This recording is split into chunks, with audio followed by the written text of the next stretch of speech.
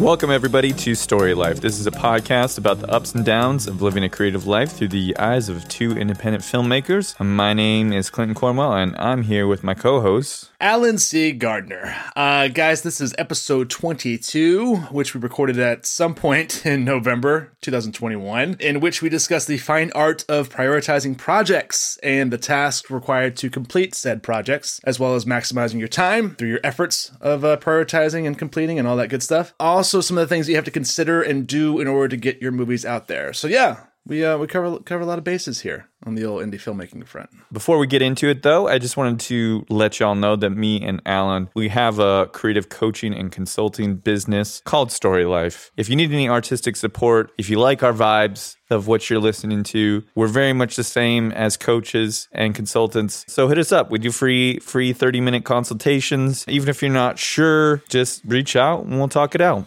just like we do on the podcast. On that note, let's fire up the chit-chat. How's Cold Feet going? How's that release going? I mean, it's hard. I feel good about it. I'm excited. Like, it's hard to gauge. Like, I don't really have, any numbers or whatnot. But I mean, I just feel good about it being out there. And I've definitely been messaging and posting a lot. And I've been really happy with, the feedback overall has been great. I tried to do my part. I got one VOD pay for you, so you did. There's that at least. You did. That was your friend. Was it Lucy? Yeah. Okay, yeah. So, super nice. Like, yeah. She was really she's sweet. Great. Yeah. She's my former neighbor at my first house that I lived in LA, and she's very sweet and supportive. Yeah. Cool. Well, now she's a Facebook friend of mine. We exchanged messages about it. She left a really lovely review. So awesome. Yeah, man. Much appreciated. No, you've certainly I meant it. I was very touched by it. I just really appreciate you spreading the word and sending those emails out. It meant a lot. So thank you for that. No, so I feel good. I'm excited. We'll see. But now it just started streaming on Prime today too. Oh, okay. So that'll tick up the numbers a lot. Yeah, it'll pick up it's kind of like a balance. It's kind of like that where Brad and I were talking about this, where if I kind of had my druthers with it, it'd be available just for rental, and because we don't really get a say, and okay, we're gonna be on. Yeah. We're going to be just for rental and purchase for X amount of time, and then you can put it up on Prime. In the past, we've even had some that went directly to Prime, which at first I was like, but then I don't know. I just, in my mind at least, I like the idea of it being available just for rental or purchase for at least 2 months, maybe 3 months, and then it going to Prime. But we got basically 5 weeks before it went to Prime, but whatever. Yeah, the way it's basically, it's having it available for rental or purchase is great for getting it out to friends and family and fans that we already have, people who are more willing to spend because you can rent it for $2 or $3 or buy it for $8 or $10. So people who are willing to spend that, it's great. And obviously it helps us as we still very much so digging my way out of debt from that film. So that is helpful. But then having it stream on Prime will help widen the fan base. It's better for us for getting into people who don't know us yet and who are more likely to give us a shot, to give the movie a shot if they're already paying for their membership to Amazon Prime, and so it doesn't cost them anything extra right then. And so we get a little bit off of that, not much, but it does add up, and it can add up. So, we'll see. Regardless, I'm glad the movie's out there. What's up with Breaker / any other movies you're waking? Breaker and what's the other one you got in post? Baby Come Home. I would say, since we spoke last, minimal movement on those, which isn't a bad thing. It's just this month in particular, there's been a lot of Cold Feet marketing, amongst other things. And then, Gilliam and I have things going. I'd say Baby Come Home, no movement in the last few weeks, but that's okay, because I kind of had to shift around for Cold Feet promotion. And then Breaker shipping away at pre-production on that. So some movement there. But yeah, it's mostly been about Cold Feet marketing and then doing some writing on new ones and then looking for more,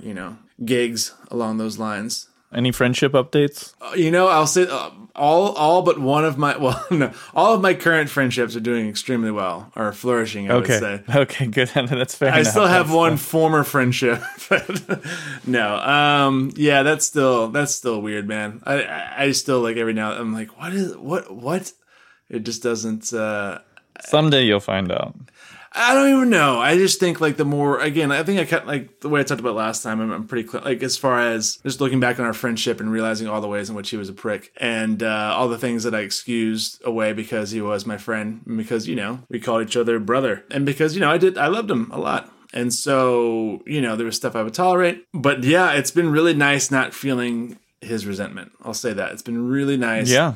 Because that's grueling, man. It's like when someone you love and who loves you that much, I mean, allegedly, whatever, and you just feel resentment from them quite a bit, or feel like, you still have to like prove yourself as, like, there's someone who's like just wants you to be wrong as often as possible, who wants to like pick away at you. That's not nice to have around you. It sucks. So yeah, and like, I really don't miss that. For right now, I'm just it's just still crazy that it happened and then it played out the way it did. Yeah. And still, I don't know, man. The way I started calling, it's like, I was telling another friend of ours the other day about it, who didn't know about it yet. But just like the mental gymnastics that this dude had to go through in order to like arrive at where he did, in order to justify his choices, you know what I mean? In regards to our friendship, and I'm sure like a myriad of other things. But just the amount of shit he had to convince himself of in order to be like, yeah, this is the mind. The mind is a very powerful thing. It's crazy. So I don't know what's going to become of that guy. I mean, even though I really despise him, like I wish him all the best. Like I don't wish him any,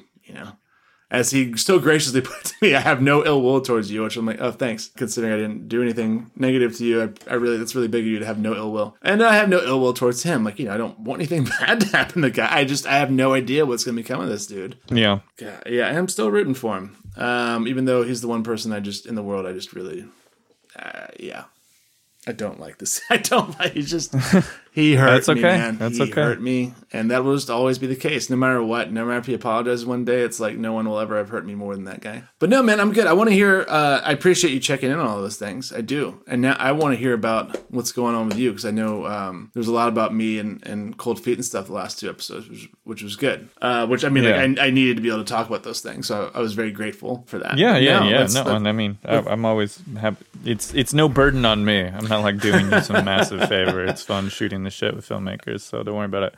Cool. Yeah, but what's going on, man? Well, I decided, so I've been like with 12 months, I initially was kind of viewing this year as wait for all the kind of like prestigious film festivals and to see if I got into any of them, and waited all basically of the next year. But so I submitted to like Sundance and South by and Slam Dance and now Tribeca. But then I started looking into their rules and stuff, and South by and Tribeca don't require premieres and stuff. And then I started thinking about it, like what are the prestigious festivals really later in the year that I'm waiting for, like Telluride and Toronto and Cannes and stuff like that. Like I like 12 months. I'm proud of the film. I don't think there's really any chance that a film with the budget of 12 months is going to get into any of those film festivals, and certainly not worth holding my whole life up over and holding the project up over. So I kind of just made the decision and started like hitting film festivals hard over the past few weeks. So I'm hoping, to spend a couple grand, maybe more. I'd like to submit to somewhere between 50 and 100 festivals. Oh, nice. Just really get it out there, really do a tour with it, and really try and,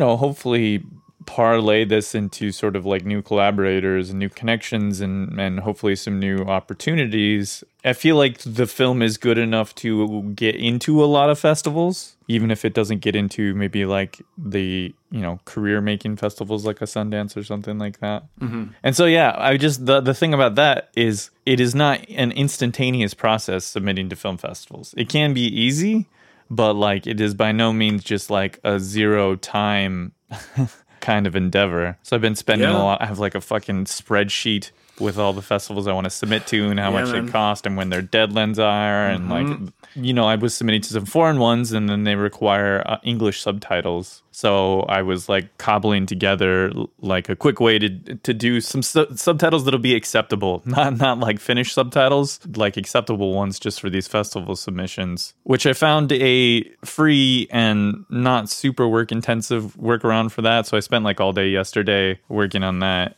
Like it literally took like 8 hours. But you got it done? Yeah, I mean, and they're not great, but like basically what I did, so if you post a video on YouTube, it auto-generates subtitles for it. Okay. But they're not perfect. Mm-hmm. They're pretty rough, to be honest with you, but it gives you like, it's transcribed, I'd say, with like 80% accuracy and timed everything with a pretty good accuracy. It gave me a good jumping off point to go through and revise it myself, which was still a time-intensive process, but I was just going through a text document. Like, so YouTube, you download their file, which is, getting into the tech thing, but maybe you'll need to use this someday. Yeah, I'm curious. So YouTube, they auto-generate it, and then what you download for them, it's called a SVB file. It's their file format, which you can read with any kind of like text editor thing. And so I was editing that document, and then you have to convert it to a SRT, which there's websites I found online that do it for free. Okay, cool. And then you upload, so I uploaded the SRT and attached that to the Vimeo link that I'm using for a festival screener. And so that's how you get like the subtitles on there and stuff. Cool. It's really shitty now, but what I'm hoping to do, like I'd say the large chunk of the work now. And so what I'm hoping to do is over the next, I don't know, X amount of months or weeks, just slowly revise it here and there to get it up to a higher quality. Because like right now, nothing's like capitalized. You know, there's a lot of like punctuation sort of missing. The timings of things could be better and stuff. You know, I'd rather kind of just slowly work on that over time and save that money and put that towards other film things, like more festival submissions, for example. Yeah. I didn't account for that, right? This is the first time I'm doing this, first time I'm submitting to foreign film festivals and stuff. And so I didn't account for the time needed or the money needed to make subtitles for a feature film, you know? Right. I mean, I generally account for those things, but that one specifically, of course, I didn't know about. So, but things always take longer in indie film than you want them to, just because there's always things that come up. Yes. It's such a weird place to be in. I guess I'm starting to understand. You don't hit festivals that hard as I've. What's the most you've ever submitted to for like one of your films? 35 to 40. So no, I don't think we've never done over 50. Yeah, I want to say 40. I mean, maybe we'll close see. to 50. Talk to me in a year. We'll see how great that actually is. No, I mean, I get it. I just, you know, in part too, it's because we've done. It's kind of like knowing that we would have, because whenever we're submitting to festivals for one, like, you know, we know we've got the next one like on the horizon or whatnot. So it's kind of, or the next couple, or whatever. So it's like, all right, we got to spread it out a bit because, you know, it does all add up. Yeah, that was something looking back now, I wish I had pushed some of my shorts out to festivals a bit more. Mm-hmm. But, you know, when I think back to it, I had other projects already finished and coming down the pipeline. So, like, just didn't really have the time to keep festival touring with one project while also working on other projects. Yeah. Like, I mean, we'll I'm trying to, I don't know. There's just, what I was going to say is there's so much uncertainty because, like, one, how many festivals am I going to get into? Even if 12 months is as good as I think it is, the hit rate is still probably going to be pretty low because, frankly speaking, like, it's a drama. As we both know, indie film is sort of flooded with dramas. The film festival circuit is flooded with dramas. Hear that kind of stuff all the time. You know, it's got romantic elements and stuff like that, but it's not sliding into a genre like horror or thriller or action or something like that, or even comedy. Mm-hmm. So that's kind of like, that's the strike against it. It kind of has like an interesting story to tell, but it's not one that like gets summed up really quickly, our production process or anything like that. So I don't know that that's working too strongly in our favor. And it doesn't have like an issue. It doesn't have a topic. It doesn't have like a gimmick or anything like that. And we don't really like slot into like diversity stuff that much. Correct. Either. Yeah. Mm-hmm. I'm saying all this to be like realistic of what it is I'm facing. And I feel like even if the film's really good, you know, it could end up being that we get into 1 out of every 10 festivals I submit to or even less. Yeah. You know, so. No, trust me. Like, look, the exact same thought, like everything you just said, like, I'm like, yeah, in relation to, you know, when we submitted Being Awesome, we got lucky and Save Yourself. I just got to the point where I would be pleasantly, and this didn't always work out, of course, but like be kind of like, I'd make the submissions and then just try to let it go and just try to set myself up to be pleasantly surprised from when we did get accepted into ones. It's the same with auditioning, you know, like any kind of bitterness or whatnot. Like you do your best and like I know how I feel about the films. We've talked about that. And so I know that they'll connect with the audience they're supposed to. And if it doesn't get into certain festivals, fair enough. Since I've been working on this festival stuff and I've been talking, you know, like I was talking earlier about how time is very limited, I've sort of like having a reckoning with myself. I finished up these 2 short projects. They're pretty much done. Red and Yellow and Power Couple. Mm-hmm. We'll get to talking about those in a little bit. Glad to kind of, for the most part, get them off my plate. But I'm looking at what else I have to do, all the things that I'm trying to juggle. And I just kind of came to the realization, I need help.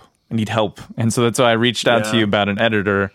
I've been so frustrated over and over again trying to work with editors in the independent filmmaking space. And not that like editors as a breed are like bad or something like that. I think it's a difficult thing to find people with like the right attitude and work ethic that being an editor and in independent film sort of requires. And so I've been frustrated in the past trying to cultivate relationships with editors. I've been frustrated by that a lot in the past, but I've realized that I just need to find help. Because, like, even if it requires me to go a bit more into debt or whatever to pay an editor to help me finish my second feature film, the horror feature film, I'm stretched too thin and I need to be moving forward in other areas. I need to like get the slate kind of clear so that I can like focus on the things I need to focus to. Because I have all these movies done and I just need to get them like in the can and I just need to get them finished and out in the world. Because like you can't advance yourself if you're not showing the movies off to people. Yeah. Kind of a hard realization, but that's something I'm working on now, is starting to reach out to people to try and drum up an editor. But again, I admit it's a small target you're trying to hit, trying to find somebody for independent film, because like editing a feature film takes a lot of effort, takes a lot of time, and there's not a lot of money to go around, and editors usually can get some sort of work, whether it be as an assistant editor or something along those lines, corporate videos or what have you. Trying to find somebody to work for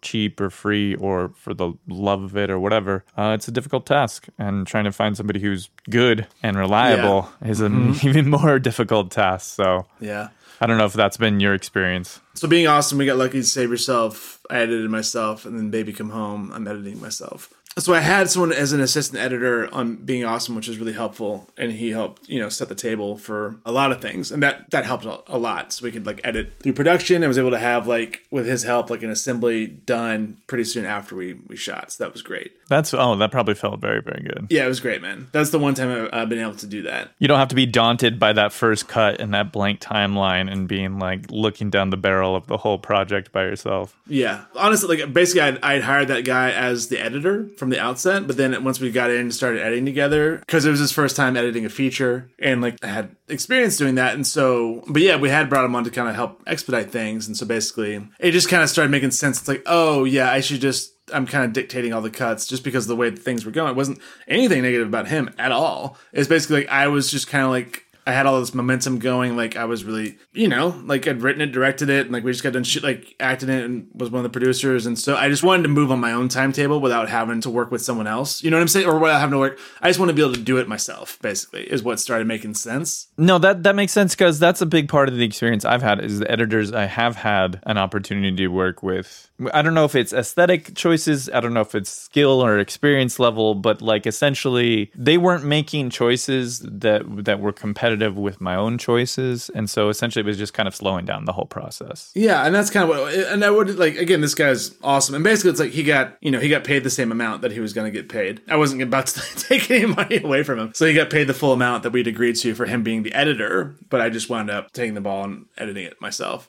And, giving him different credits on it. It's just, I just realized, like, I need to really get in there and do it myself. And I can be, like, when you get in there and edit, I'm very, very anal and very, like, super attention to detail. Be. Yeah. And so, like, that's the thing is you have to be. You can't, like, it's made better through the revision process. And you cannot shortcut that. There is no shortcutting it. It made more sense for me to just have my hands on the wheel myself. But then with Cold Feet, and I was actually just thinking this, I'm going to put you in touch with her. Like, I don't know if it's going to work out for a variety of reasons, but the editor we brought in for Bad Men and Cold Feet did a wonderful job on both of those, and it was a really cool collaboration with her. And it wound up making most sense for that because I co-directed those with Brad, and Brad and I both edit. We were like, it could be kind of cool if like we had, someone else doing the hands-on editing besides, and obviously we worked really closely with her, but like someone who could like, assemble scenes, and then like we just go, Brad and I would go over them, work our notes, go over our notes together, and then get our combined notes to her, and like so on and so forth. It wound up being a really good collaboration both times. So she was great. So I'll definitely put you in touch with her. How much did you pay these editors the 3 times that you've hired for features?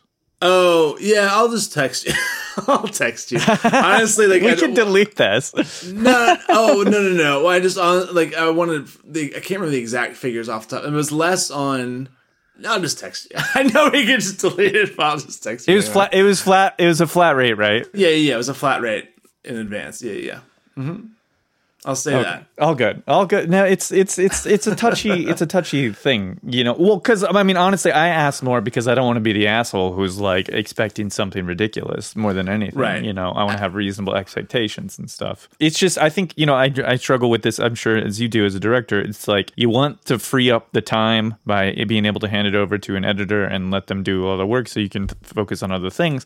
But at the same time, like, you need to be there. You need to be in that foxhole because it's a lot of the stuff is so particular. Mm-hmm. And not that somebody else can't do something good with it, but at least part of it, there's a particularness that has to come through you because the story has, like, you as the director, it's your responsibility. The story has lived through you, and I think you can collaborate with other people all the way around. But, like, ultimately, you kind of have to be this conduit for the story. Sure. And those things on the margins and stuff like that, like, that's where it really comes into play. And, I think there's a magic there that can be lost if, like, the director isn't in touch with the film. Most directors do have a separate editor, but doesn't mean they're not, like, in there a lot and, like, in the mix, and doesn't mean they didn't shoot in a certain way or they give prior instructions or whatnot, like, with a shooting script or whatever, so that it'll be assembled in a certain way while still giving the editor some freedom to explore, and then they go through it with the editor and so on and so forth. Yeah. To your point, though, like, it can be very difficult finding someone who can work for, whatever the price point is that you can toss out there. Because, as we know, like, usually when you get to this stage in indie film post-production, there's usually not much, if any, money left over for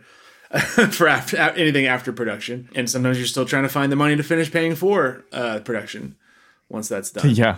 So, and then, finding someone, and then, you can be simpatico with and work together with, and who, you can do a great job. Yeah, it's difficult. But I'm taking this as an opportunity, though, to sort of, again, like, I think, I mentioned the last time we were talking, it's a kind of an opportunity to remind certain people that I'm a filmmaker, right? I'm reaching out to some people kind of like up the chain for myself, so to speak, or reaching out to some different people and just asking them if they might know somebody. And probably none of them will, but it's also a reminder to them. I'm like sending out the bat signal, like, hey, I made a horror feature. Right. Like, just reminding you, I'm not actually, I mean, that's not the whole purpose or anything like that, but it is sort of like, people love to connect people in this industry. And sort of when you're reaching out and asking people for a connection, that's something most people are like happy to help with. And then you also get to remind them that you exist and that you're working on stuff, Yeah. Which is always sort of a good thing because opportunities come up kind of randomly and magically. So yeah. It's a lot easier. I guess I'm like in this mindset a bit more because I have all these films done, and I'm like, I need to harness these fucking things and figure out what the hell I'm doing with my life. No, I hear. I mean, I'm definitely, I'm definitely very familiar with juggling multiple projects and just constantly, you just kind of, moments where you can just very much so feel like you're in the weeds and trying to make sure you're managing your time as wisely as possible and that you're putting your energy and efforts in any given moment, behind the things that you need to be. Otherwise, certain things can very, easily get lost in the shuffle. I've always said, like, especially with scripts, for instance, like, I'll have ideas for a script for years before I actually write it because it's not that story's like time in the, turn in the queue yet, So it has to wait in the queue until its time comes up. And then once its time comes, like, if the story was, in my mind, if the story and the characters and the themes were strong enough, they're still compelling me, they're still on my mind, then it's like, all right, cool, let's do this. But every now and then something will come up where it's like, okay, this will now take precedent. Because for whatever reason, like, there's an immediacy to it where, like, I need to write this thing now as opposed to putting it in the queue and waiting for later. And it's kind of like that with all the projects in some extent. It's like, okay, then when is this one's, time in the production queue, if you will? Then the post-production and then the advertising. And it's just like, especially when, like, people like us who do multiple jobs on each of these projects, it's very daunting and it's very easy to feel like you're, to get in the weeds and to feel a little lost and a little adrift at times or a little just stressed because... fuck, like, am I doing, like, did I really, like, it all comes, did I maximize my time on the thing that I needed to, spend it on today or last week or whatever. And it's, because, then you get into, like, what I'm, the stage I'm in right now, like, you asked me, like, how the Cold Feet release is going. It's like, I just very much feel like, all right, I've dug in my heels. Like, I'm just kind of, like, I'm boom, boom, boom, gotta market. It's hard to even say, like, how it's, I mean, like I said, like, I'm happy with what I'm hearing so far, and I'm just excited to be in the process of getting it out there. But I'm just like, gotta get it out there. Yeah. To do all the jobs that we do on any just single one of these films, is a lot and takes a lot of time. So then when you're talking about multiple in various stages, that can be really, especially when you have very, very limited resources, as we do. I mean, compromises come at a certain point, with the subtitles thing, for example. Like, that's just like that's a choice, that's a compromise I gotta make. That's a decision I gotta make, right? I don't want to pay for it, right? Because my financial resources are limited, right? So I cobbled together a different solution, and like those titles, they're not professional, nice quality. They're not even anywhere close to that. That's not ideal, and I'm kind of taking a gamble there that it won't hurt its chances with like the foreign film festivals that I'm submitting to. But I don't know. We don't know exactly any of these things we compromise. We don't know how much it might hurt our chances for quote unquote success, but also there's only so many hours in the day. You only have so many time and money and energy resources. You can't be perfect at everything, because if you do, you'll just never finish a film. Yeah, no, that's very true too. Especially when it's in terms of post-production, when the movie is done, and just learning to trust that sense of like, okay, no, I went through it. I kind of like exhausted all the possibilities for every single edit. You know what I mean? I made sure like it works. This is the movie, and like knowing when to call it and be like, okay, cool. I'm very familiar with, man. I'm feeling with Baby Come Home right now at times, but also I know that like my priorities are straight, and so it nags at me that it's not done yet. Oh, God. Man. So that loops perfectly into the short films, because it's a little background on Power Couple and Red and Yellow. So I shot both of those shorts back in 2016. And so they've been nagging at me in that same way for fucking forever. I felt horrible having these unfinished films. But that was for multiple reasons, which one of them I think maybe you kind of share a little bit with Baby Come Home, in that they weren't my passion projects. Not that, like, I'm passionate about every movie that I made. I give everything I can to every single movie I made. But these were two shorts that were intentionally just like, hey, let's go out and shoot something, Because like with Red and Yellow, my DP friend Craig Boydston, he brought me this script, and he's like, I got the gear. Let's just go out and shoot this thing. It'll be a one-day shoot. Like, here's an actor I think you should cast. I'll produce it. Like, let's go make this fucking thing. And I was like, hell yes, let's do it.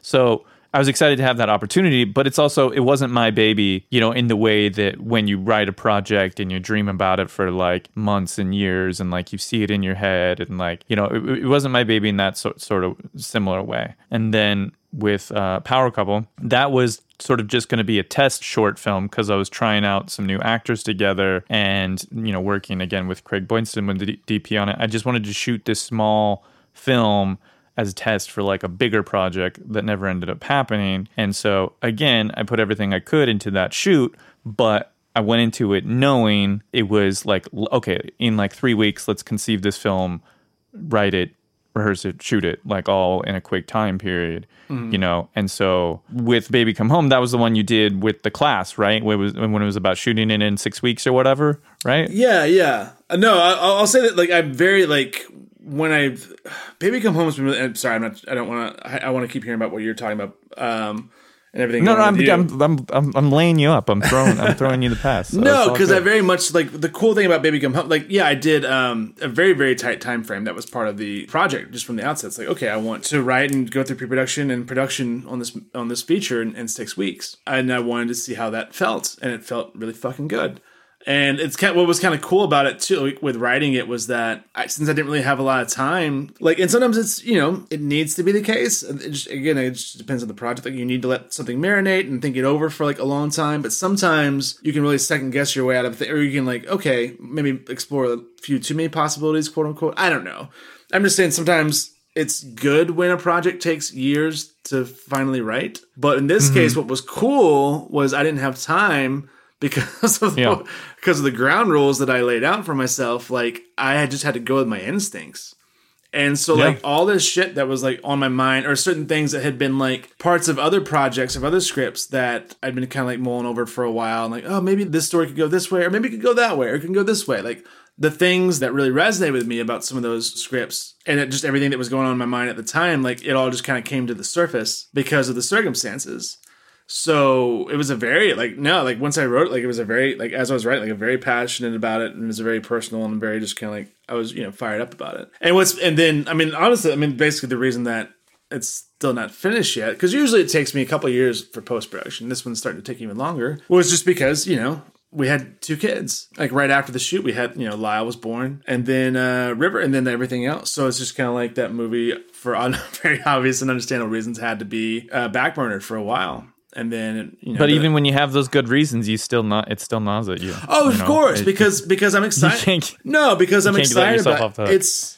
It's more just that because I want to be able to finish it. It's just that I have just a never-ending to-do list with my obviously everything is about the kids first and foremost, and then whatever time I'm able to from there, because Cold Feet had to get finished, and that took a long time, and then finally getting that out there. Now that's out there, so now I've got to market. You know what I mean? I got to seize the moment on that. Breaker took a really long time to write. Now, we're chipping away at that, so I'm trying to keep that going. I guess what I'm saying is, when I say not, for me, it's no, away at me. It's I don't feel anything bad about it, because my priorities are as straight as they could be. It's just that it's an unfinished film, and it's an unfinished film that I'm really excited about. So, anything that, I want is, on the precipice of being completed, is going to nag at me a bit. And a lot of that's just because I'm excited about it and I want to get it done. And it's just things will keep coming. I think I told you this before, a good flow going at the beginning of the year. And then the fire happened. And so that completely derailed that. That completely fucked a lot of things for a little while, just because that became a massive time suck. But whatever. There's nothing you can do. Nothing you can do about it. It's just kind of I got to deal with this now. So anyway, sorry.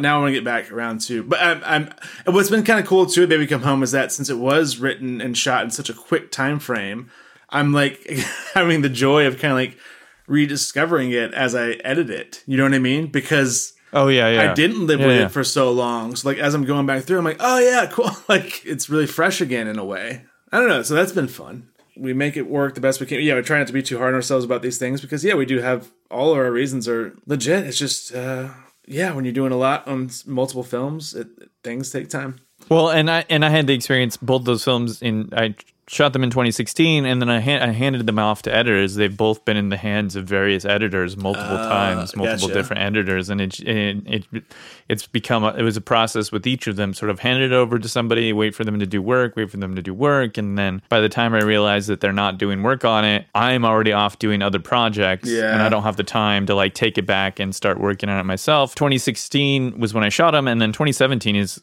when we started shooting 12 months. So that 12 months we shot for 2 years. So there was, and then I was focused on post on 12 months, because obviously it's my first feature. It's much more important than these 2 short films and stuff. And so, gotcha. And then all of a sudden it's 5 years later and you haven't finished the film. Yeah. No, I got you. So where are you at with them right now? Are they completely done? Power Couple's completely done. I don't know what I'm going to do with it yet. And then Red and Yellow, it's waiting for color and some post-sound stuff. And I think that one has more of a shot at festivals, so I've been submitting it a little bit to some short film festivals. Fingers crossed on that one. I liked them both. Yeah. I felt like Power Couple is definitely... Well, they're both in line with these sensibilities, but more in line with work that I've seen of yours before. It turned out much darker than it was fairly dark, and I like the black and white. I like the black and white photography on that one a lot too. I thought that worked really well. That's totally my DP's call. People seem to be liking that, and we didn't shoot it with the intention of making it black and white, but he just came in. Oh, really? Over the last few months, he's like, "We're making this black and white," and I was just like, "Okay, sure, let's go for it." I bowed down to him on that one, and people seem to like it. I thought that worked out really well. Yeah, it's a snapshot of a not great relationship. Was my take on it. But no, I thought it was really well done. I thought both of the actors did a really good job. Yeah, that was a lot of fun. And I'm glad that you say that, because when I envisioned the piece, I was sort of just let's see what we could do sort of visually and have this kind of back and forth exchange between these two people, kind of have the shifting sort of power dynamics and shift audience expectations, have them sort of figuring out what is actually going on here as the story is progressing, and then leave them hopefully in a different place at the end than they were in the beginning. Mm-hmm. Just sort of, I wanted simple objectives for the film in that piece so that I could try and execute them, Well, I'm a big fan too of following Like, it all tracked as far as, like, their dynamic, and it all kind of made sense psychologically of, like, why he would say, you know, just the way they were, like, working off of each other, and, like, her, like, trying to appease. I mean, honestly, it made me sad. Again, it made me sad with him. I'm like, oh, man, she's really trying to appease this guy. Definitely not a feel good. No, she's trying to make this guy happy, even though, like, he clearly, like, this guy's a prick. The more I'm talking about it now, the more I'm like, fuck this guy. But to make me feel that way, like, you know, it's effective. Yes. And worked well. Good. But yeah, I'm glad I only had to deal with him in a short and not in a, that character, I mean, in a short and not in a. Yeah. But yeah, and then Red and Yellow is obviously much more whimsical. I mean, it still makes me kind of sad. Made me kind of sad watching it. Just because whenever I want to feel kind of sad, I turn on a Clinton Cornwell film. No. I mean, I do like melancholy. I'm a big fan of melancholy. I know. But that sense of, like, dissatisfaction that Yellow, I believe, is feeling, the female balloon, and just that whole, like, you know, it's not bad, but it's not bad good. But then it's also like, okay, well, maybe is it more that she's, and again, this is why, you know, I really enjoy your work. Is it more that she's kind of not appreciating what she already has, or more that he's letting himself stay stuck in a rut and not really fulfilling his potential, not really taking a chance on things? You know what I mean? Yeah. And it's interesting, like, with the whole, like, you know, basically the personification of the balloons. How do you want okay, so is it, in your mind, like, open to interpretation? I mean, basically, like, we know at the end that these are the balloons having this conversation, essentially, right? But also, are the balloons, like, representative of the people, the owners of the balloons? You know, I'm gonna be honest with you. When I made the movie, I don't think I understood. You know, when I was making the short film, I had a lot of different competing objectives with what I wanted out of it and stuff. You know, I honestly don't think I understood the movie enough when I made it to fully tell the story. But that was one good thing with, like, marinating with time, is, like, circling back to it now to finish it, as I did over the last month. I finally kind of, like, understood it a bit more, and I think. I hope. I never like to be certain with what my movies are doing, because, you know, I just don't want to be that idiot filmmaker who you know, oh, my movie's about this and this and this, and nobody actually gets that from it. My hope is that it's just sort of kind of like you said, whimsical, ethereal, like there's that lack of definition. Okay. Where hopefully audience members can paste in whatever they want, essentially. Yeah, you know? Fair enough. Which you know, there's ambiguous endings in films and stuff like that, but this is kind of like, I feel like this whole piece, because it's only 3 minutes, the whole piece is that kind of tone of just sort of like, we don't know these characters a ton, we don't have a lot of context or background for their relationship and stuff like that. We don't even ever see their faces, really. We don't get any facial expressions to tell us about these people. Right. And my hope is that it's kind of like this almost experimental piece where it's got this, like, whimsical kind of melancholy tone, and people can hopefully, like, fill that space with whatever emotional resonance makes sense for them. I'm hoping. We'll see if that's actually how it works, but that's the hope. Well, I had one, so I'll put this out there, and obviously, you know, take it or leave it. So, because the credits definitely, and I like the credits. The credits are what really, like, hammer home, like, oh, this is, like, the balloons talking. Yeah. So if you want it to be more open to interpretation, like, I don't know about the credits, but the credits are cute and fun, and they look great, like, on their own. I don't know.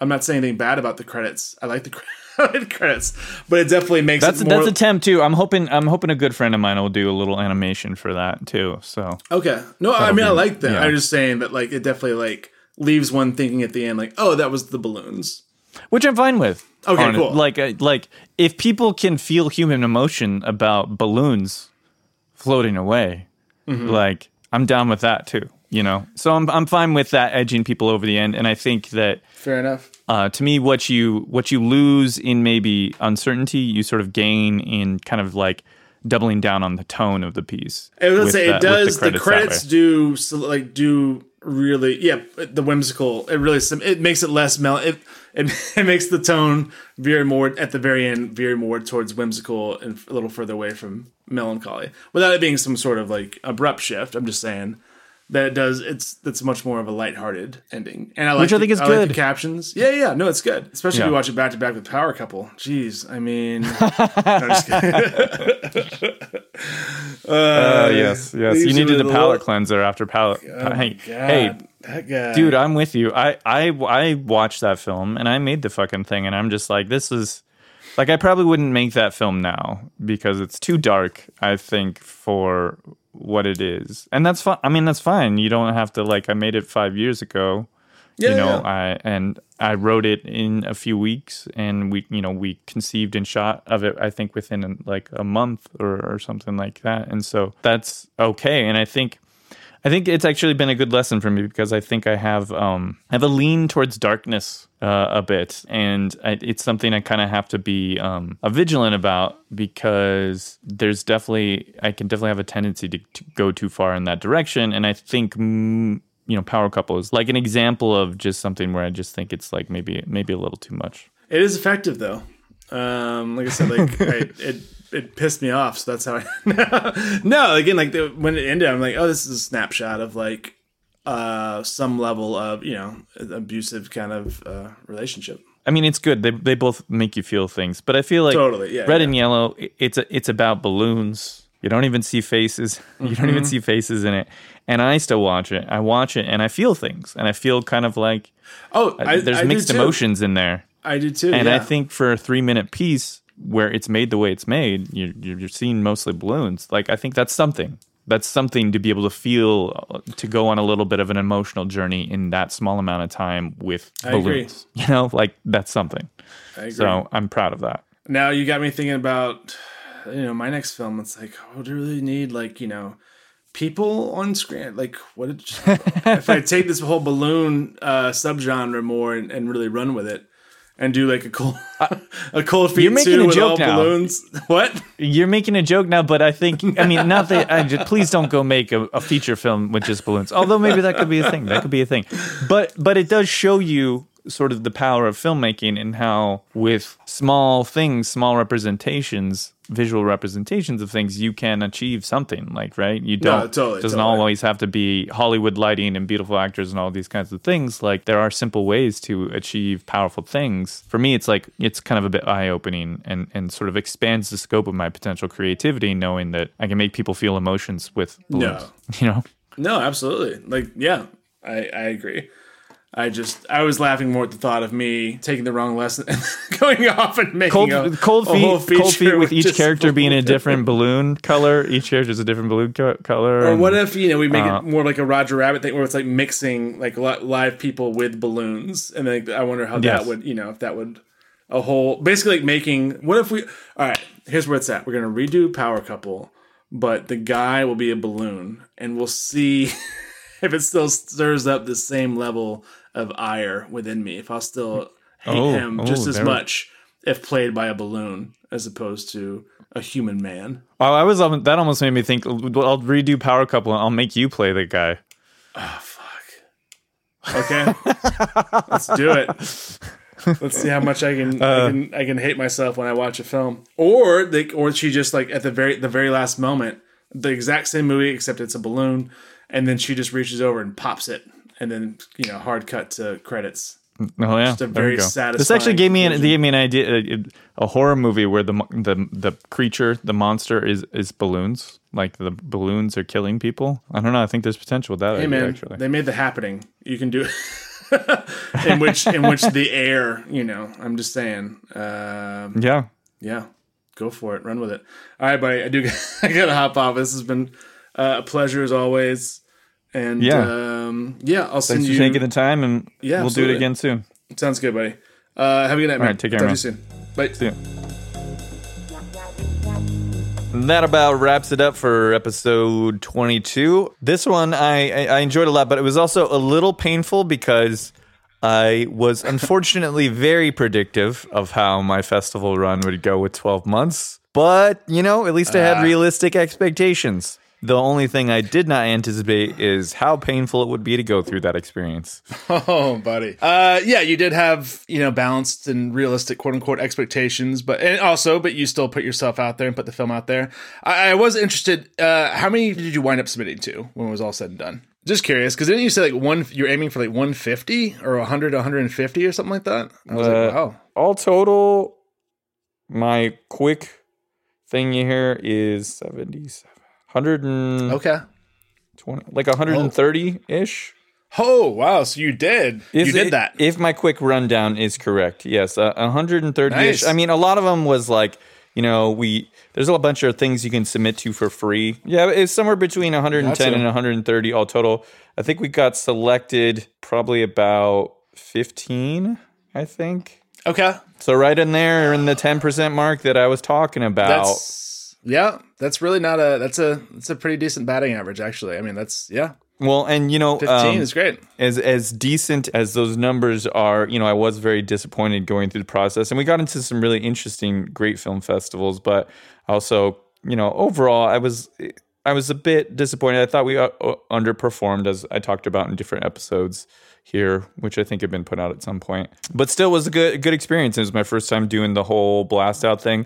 I think in the future I will just be more choosy a little bit more strategic. But yeah, overall, not too bad when you put it in that context. It was still around that 10% mark, which I thought was realistic, especially for a non-genre film. I think is realistic. So that's great. And again, I just think it's great that I love that you put it out there like that. I think that's awesome. Well done, sir. Well, and I mean, it's a side thing to it. It was definitely not the expectation that I had going into the process, but the fact, me being a panelist at South by Southwest recently was very much connected to that. I went so hard with the film festival game, so. Even though it was a big investment, several $1,000s of submission fees and everything, probably $5,000, $6,000, $7,000, $8,000 once you start accounting for travel and stuff. Even though in certain aspects it was disappointing, there's also been good momentum format, which I've mentioned, and we'll do a full look back episode at some point. In the meantime, cue smooth segue, you can contact us at wearestorylife@gmail.com. Also, please check out our website, wearestorylife.com, where you'll find more information about us and what we do as coaches and consultants for fellow artists, as well as links to our Patreon and social media pages. Yeah, if you're out there listening, I'd love to hear from you. I really enjoy interacting with our audience. So please, you can reach me especially on Twitter or Instagram at Clinton Cornwell. And you can follow me on Facebook, Twitter, TikTok, and Vimeo at Alan C. Gardner. That's ALLENC GARDNER, and on Instagram at Alan C. Gardner Movies. Also, Cold Feet is currently available on Amazon Prime, Google Play, and YouTube. And my other movies are available on several platforms, including Save Yourself and Act 1 on Tubi, and We Got Lucky and Bad Bad Man on Amazon. Also, Being Awesome is now available on Tubi, Vudu, and the Roku channel, so give that one a gander on any of those fine platforms. Please, and thank you. Yeah, also I mentioned I'll be releasing these short films that we talked about in this episode, Red and Yellow and Power Couple, soon on my socials, so you can check them out there on my YouTube channel. Cool. As well, thank you to our editor, the very charming and funny and entertaining Mr. Mike Jimenez for his wonderful work, and thanks to our families and friends for their support. Yeah, way to bring it back. I like these concrete and accurate descriptors of Mike. You know what I'm saying? I love all the flourishy stuff, too. You know what I mean? But at the end of the day, what is a unicorn ninja? I'm intrigued by it, but I don't know its attributes specifically. But charming, funny, entertaining, these are all things. That's our Mike. That's our Mike, as we call him very possessively. Our Mike. Thanks, Mike. You're great. I also wanted to add that. You're great. We have many more episodes coming up, so please subscribe and join us next week. This has been Clinton Cornwell and Alan C. Gardner with Story Life. Thank you. We appreciate you. Boom, done. Take care of yourselves. Cut. Sweet. Cut it. All right. Mike, I have no notes except for I just want you to shine. I just want you to have fun and spread your wings and fly, as always. I want that too. Not as much as I do, because I said it first. On that note...